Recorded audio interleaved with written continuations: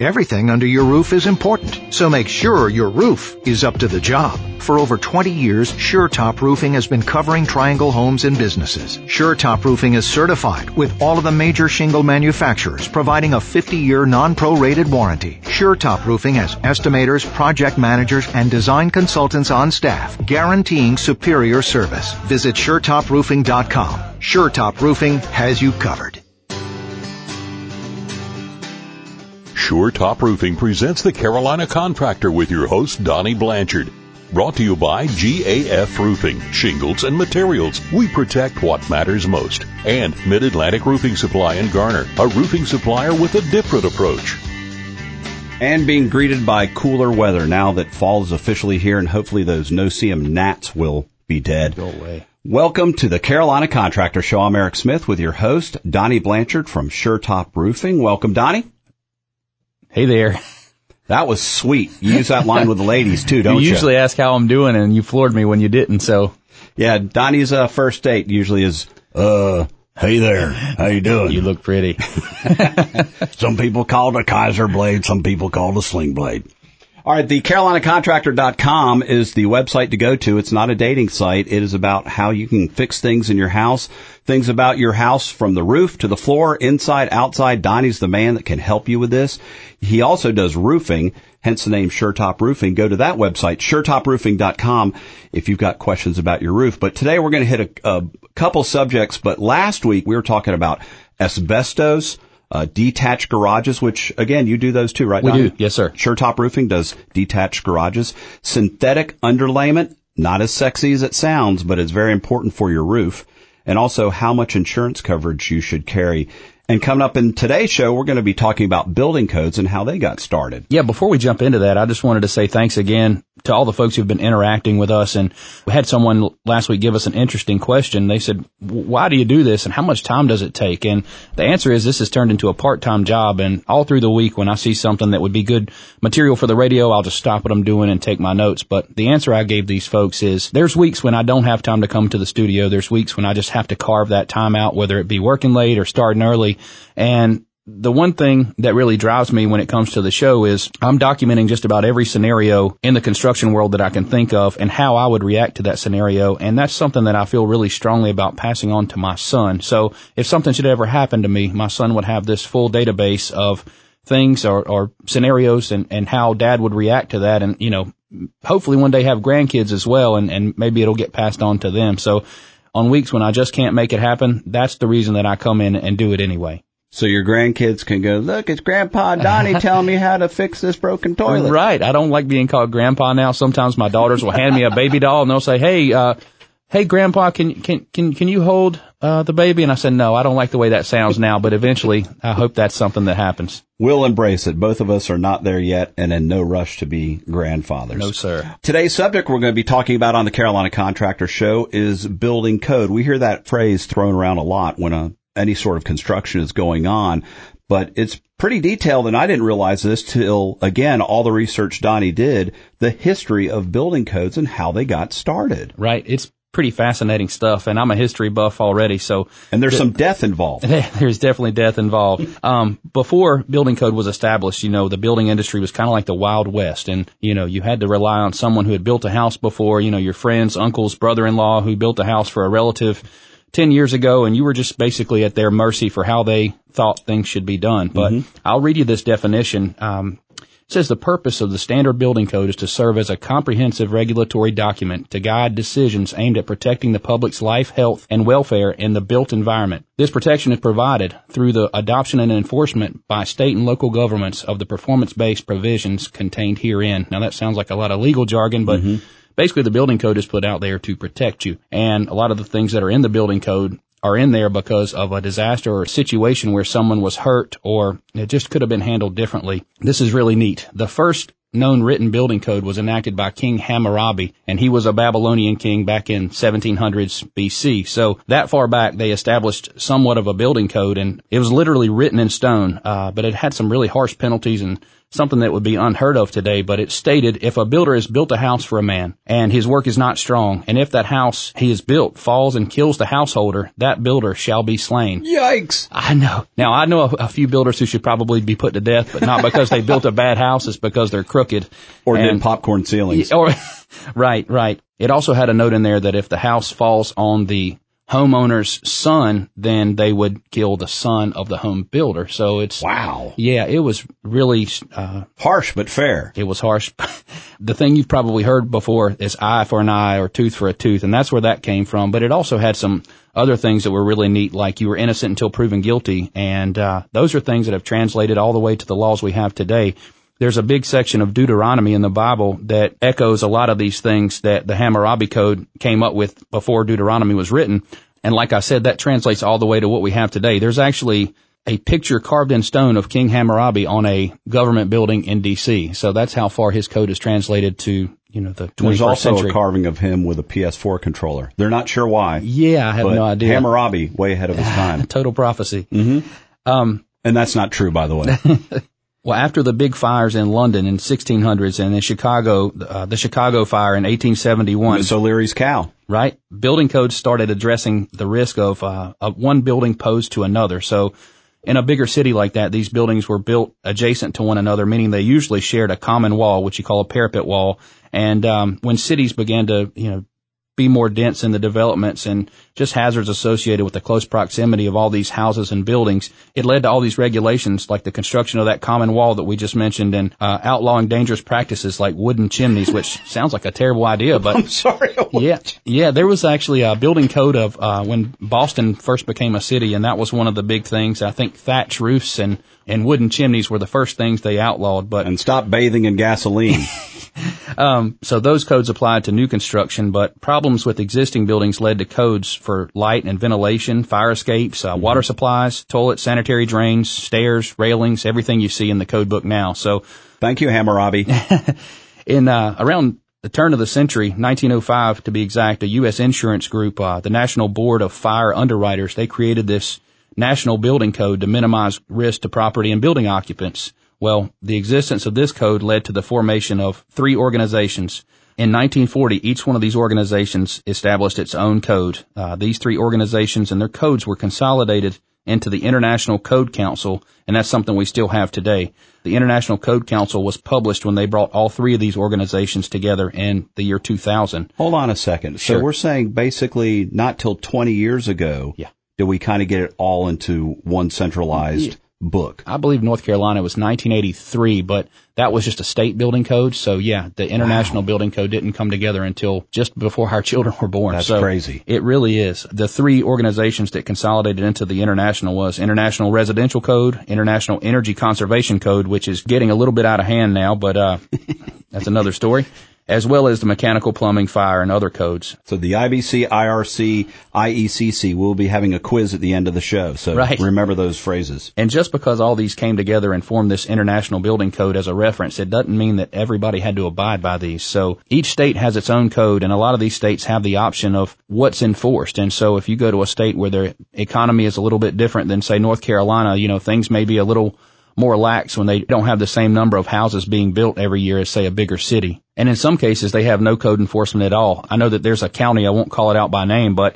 when I build in that county, I have a good relationship with the inspector, and they have one inspector who does all the inspections for everything. So you get somewhere larger like Raleigh, Chapel Hill, and of course they've got a mechanical expert, they've got a plumbing expert, and all these guys are usually former tradespeople in that area. But you get to these smaller municipalities and they just have one person that wears all the hats, and that's a good thing in some cases, and they're easier to work with. Or if you have to keep moving and say, hey, I'm going to take a picture of this, but I've got to cover this up and encapsulate it inside a wall, usually that's okay. When you get into these larger municipalities or inspections departments, a lot of people are in what we call CYA mode. So they're covering their rear end, and they won't let you do anything unless it's documented and approved and gone through the proper channels. And a lot of times that's a good thing, but a lot of times it just really slows the process down. And I could go on and on about the history, but that's just a quick summary of how things started and where they are now. All right, this is the Carolina Contractor Show with Donnie Blanchard from SureTop Roofing. So why is it important to be familiar with certain building codes as maybe a homeowner or just in general? Right. Well, if you think about it, codes literally affect just about everyone, whether it's directly or indirectly. You're building a house, living in a house, buying a house. I mean, that's just something to take into consideration as your responsibility as a homeowner or home buyer. And it's like the Fight Club. Yeah, I don't even know what that is. First rule of Fight Club. You do not talk about Fight Club. Oh, yeah, right. I remember now. Second rule of Fight Club, you do not talk about Fight Club. I remember now. You failed your pop culture test. I did. Continue, please. Built to code is something that gets thrown around pretty loosely, and that's not always a good thing. When you see some of these homes built in cookie cutter fashion, you know, the average homeowner goes in and they look at the granite countertops and they look at how big the closets are, but they don't take into consideration the builder grade windows that are inferior to, you know, a window that's maybe $50 more.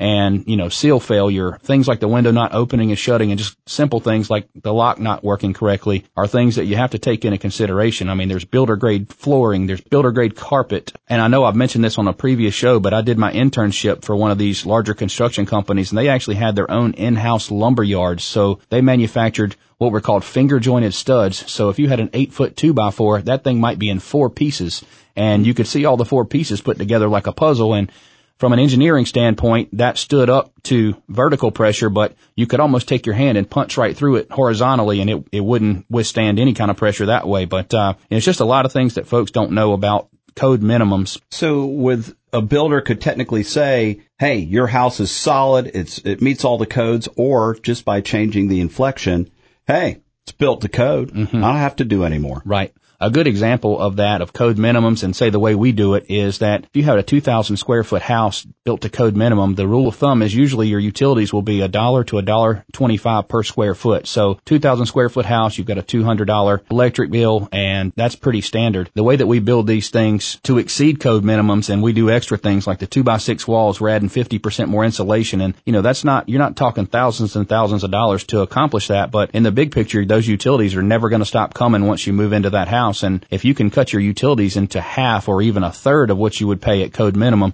it's totally worth it in the long run. If you have the build to code, which you can also look at as just doing the minimum amount of work, do builders take advantage of that? Oh, absolutely. And how do they do that? They totally take advantage of that. And I guess what we just said about the homeowners not knowing any better, and you're selling to a homeowner who just sees square footage and bells and whistles. And I guess a homeowner, it's your responsibility to know what to look for or the right questions to ask. One thing I'm a big proponent of is that the code enforcement gets more and more strict every single year, but there's nothing out there that requires more education to meet the more strict codes. So basically, the building code compliance is required and enforced, but formal training is not. So what that's led to is just unskilled labor in our world, and it's really hard to find good help with young people. They've watered down the wages to the point that it's not as attractive to a young person to dive into construction when he can go make $10 more per hour doing something at a desk job. And we've talked about this before, Donnie. There's also this, use the phrase redheaded stepchild,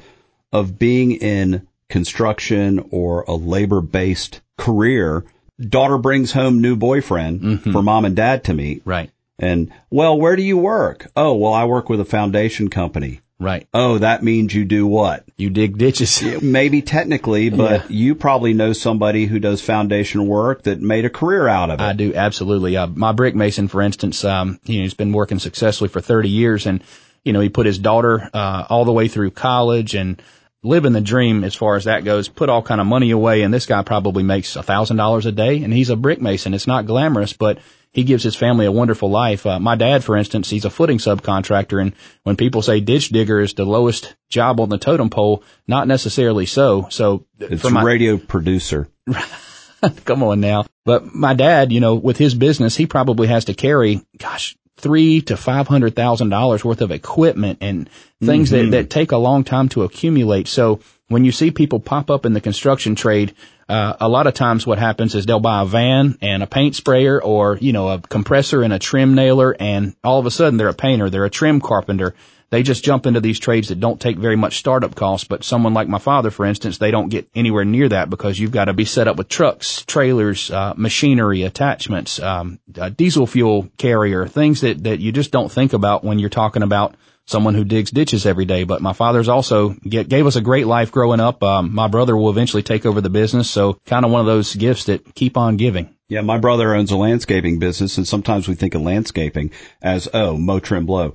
No, he's a commercial landscaper. Mow, trim, blow, what we call maintenance, doesn't really do that much. It's irrigation, it's retaining walls, hotels, condos, and landscapers, first one in, last one out. And the equipment that he would bring into a job and the investment he put in was incredible. Yep. I mean, like you said, front end loaders and diggers and all that sort of thing. And we talked also before about technical schools and technical colleges. That's a great place to go to get certifications for jobs like these to get started. Mm-hmm. And then I'm sure apprenticeships. Like, didn't your son work with your dad for a little bit? He did. That was his first summer job this past year. So bet he learned a lot. He learned that he probably doesn't want to do that for the rest of his life.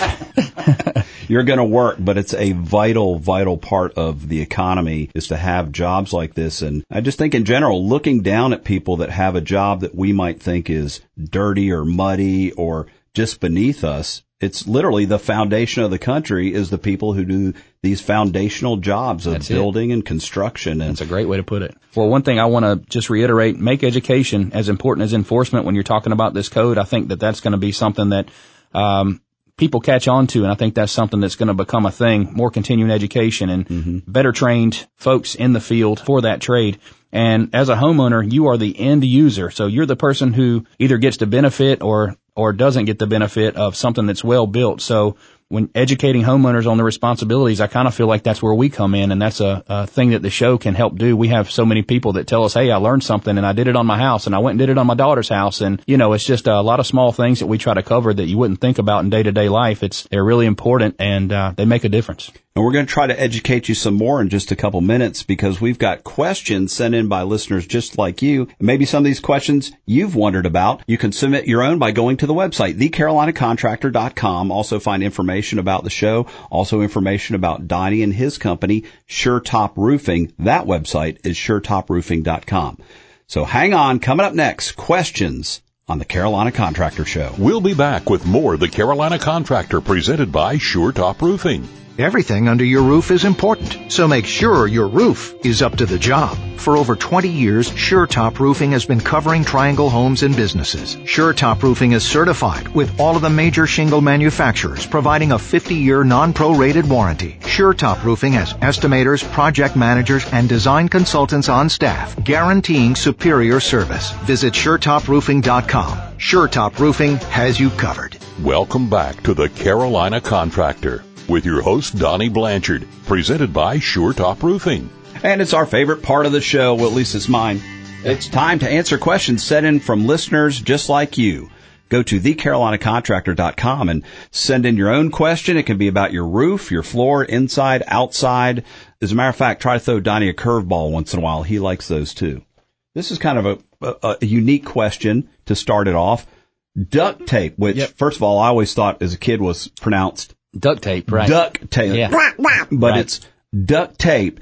Question number 1. Donnie, do you know how duct tape got its name? Well, this is such a good question, and it's so far outside of what normally comes in that I had to air this because, to be honest, I didn't know. So I did a little research, and people say all the time, they correct you and say it's duct tape with a T on the end. So like an air supply duct, it's used to mesh a couple of those together. I love that band. But so not so fast on that because it actually is duct tape like D-U-C-K.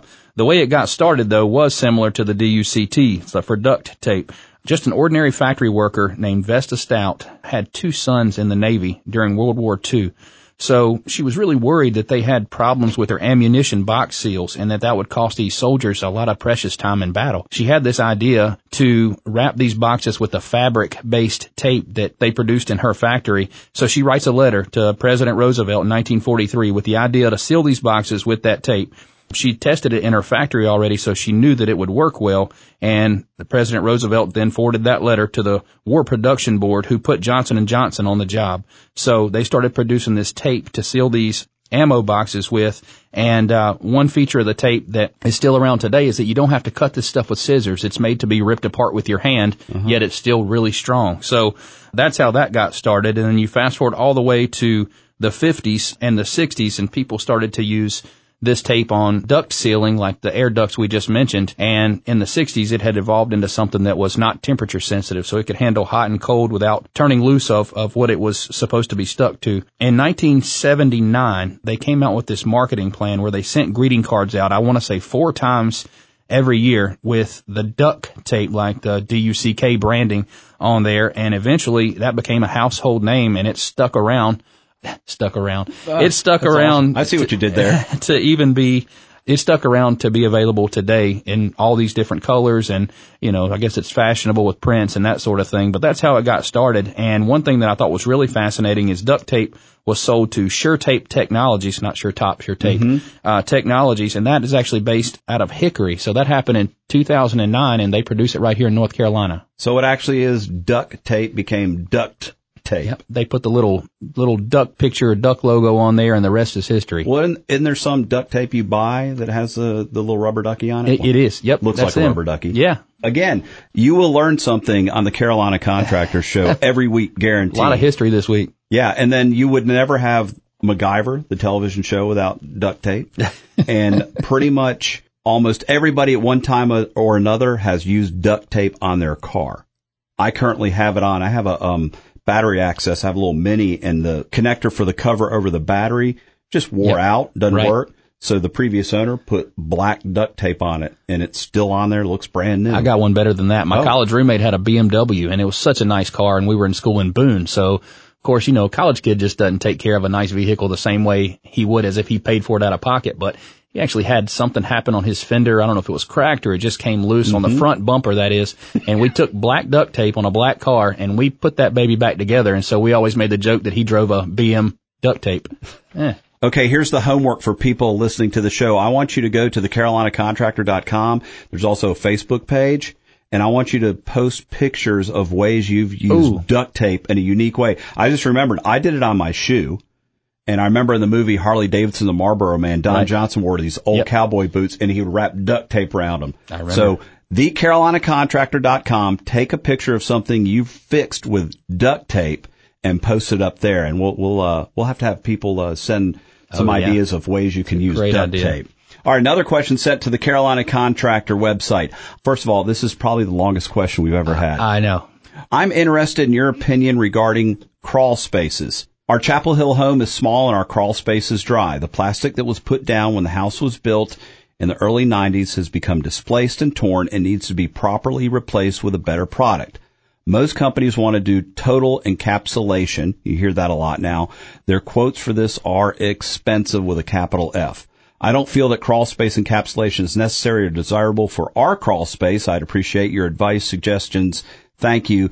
P.S. Eric is awesome. Please P.S. If you have not done so, it would be great if you all did a show dedicated to the topic of crawl spaces. Yeah, well, I included this whole question. I know, take a breath. This lady was wonderful because I wrote her back a short and sweet answer, and then we interacted back and forth, and it turns out she had more questions than just this. But I wish everybody would do this because she basically dove in online, and she introduced me to something that I've never seen before. But my short answer to her was that she should plan on paying about $500 per 1,000 square feet of crawl space, and that's for a 6 mil plastic to be put down. So I turned her on to the folks that I use for this service, and I also recommended that if she had the money, 10 mil plastic. So upgrading, we've talked about that in the previous show, and like we mentioned in segment 1 today, code minimum is 6 mil plastic. For a couple $100 more, you can get a 10 mil plastic, which works a lot longer. It's a lot more tear resistant, and you won't end up with the same problem you started with in this scenario. But 10 mil is normally around $800 per 1,000 square feet. So depending on how big your footprint or layout is of your house, you can kind of do some quick math to find out what that is. But one of the things that they quoted to her was a product called Dimple Shield. And I think one of these foundation repair companies is actually who quoted this to her. And the catch was with this product is that it goes up under the plastic, and it's supposed to extend the life of the plastic. I don't know that it's necessary if you go with the 10 mil because it's so thick, but this product is made out of some sort of recycled material, and it's basically made to go on any type of soil. So if you can imagine the interior of a crawl space with nice red dirt versus clay and the amount of moisture all that holds, it's just something that could be a useful thing. But So the best thing is have one of these professional companies come in and look at your house if you have a similar situation and get some advice from them on what to do. Absolutely. And the last thing I'll say about this crawl space plastic is that these guys that do this as a service, they can usually buy the plastic a lot cheaper than you can. So some folks have the bright idea to go to Lowe's, buy a couple rolls of plastic, which is expensive. It's a couple $100 for that. And they try to do this themselves and they just end up in a bigger mess. But normally you can have this done as a service cheaper than you can buy the plastic. Very good. All right. We got time for one more question. This one, Donnie, I've seen people actually doing this and I have my gut feeling, but I'm going to let you answer. What is your take on pressure washing shingles? And in this case, to remove algae. Of course, I own a roofing company, so I'm not. You do? Does it have a name? SureTop Roofing. Okay. No, I'm not saying this as a sales pitch for SureTop, but we are not fans of this. It can be done, but when you remove that algae that's usually on the north side of the roof only, when you remove that algae, what you're doing is you're displacing the granules. And the granules, we say this all the time, but the granules are actually the sunscreen for what the actual roofing is, which is the fiberglass mat beneath. So it may look good at first. They may be successful in removing that algae, but you're basically exposing that fiberglass mat to the sun year round, and it causes the roof to break down prematurely. One thing that we've done, and it's a much less invasive method to help out with this, when folks weren't ready to replace their roof, they didn't want to pressure wash it, but they wanted to do something about this horrible algae that was on the front, being the north side of their house, on the front of their house, and just change the look. What they wanted to do is just get rid of this algae that was on the front of their house. What we did is went in and took all their ridge vent off, and basically we put a 2-inch copper strip right at the top of the roof under the ridge vent. So if you knew what you were looking for, the rain hits the top of the roof, runs down over the ridge vent and over these copper strips. And the way newer shingles are treated are with a copper oxide. So that's actually an algae deterrent, but older shingles did not have the same treatment. So we're basically introducing the copper to an older shingle, and it worked pretty well. It didn't get rid of everything, but it did make the house look a lot better, and that's just something that you can add as a fail-safe. If you ever ride by a church and you see steeple that's attached to the church, and usually below the steeple you can see the color of the shingles and they look beautiful, but all around that you see algae on both sides, and it's just like a blacker color. You can't make out the difference in the architectural tabs and that sort of thing. But what's happening is water over the years is running down over that steeple that was probably flashed with copper so many years ago, and that copper is washing down over those shingles below and keeping the algae from forming. So that's the concept there. And for the most part, real quick, Donnie, algae growing on a roof, it just doesn't look aesthetically pleasing. That's it. That means it looks ugly. Right. So if you look at the south side, or if you walk on a roof, which we've done hundreds and hundreds of times, the north side looks terrible, but those shingles are actually in way better shape than the southern exposure because that gets the most sun through the warmer months. So very good. You have algae on your roof? Are you wondering about its condition? Contact Donnie with SureTop Roofing. Website's the same name, SureTopRoofing.com. They come out there, check your roof, among other things. And if you need a new roof, if you need repairs, if you're not sure about getting ready for winter and cold weather, insulation, missing shingles, things like that, SureTop Roofing is the company you want to come out and take a peek at that, because the best thing Donnie can ever tell you is what? Your roof looks great. Call me next year. And we will see you next week on the Carolina Contractor Show. Thanks for listening to the Carolina Contractor, presented by SureTop Roofing. Brought to you by GAF Roofing, Shingles and Materials. We protect what matters most. And Mid-Atlantic Roofing Supply in Garner, a roofing supplier with a different approach. Submit your questions online at thecarolinacontractor.com and tune in next Saturday as we continue to help make your home great again. Everything under your roof is important, so make sure your roof is up to the job. For over 20 years, SureTop Roofing has been covering Triangle homes and businesses. SureTop Roofing is certified with all of the major shingle manufacturers, providing a 50-year non-prorated warranty. SureTop Roofing has estimators, project managers, and design consultants on staff, guaranteeing superior service. Visit SureTopRoofing.com. SureTop Roofing has you covered.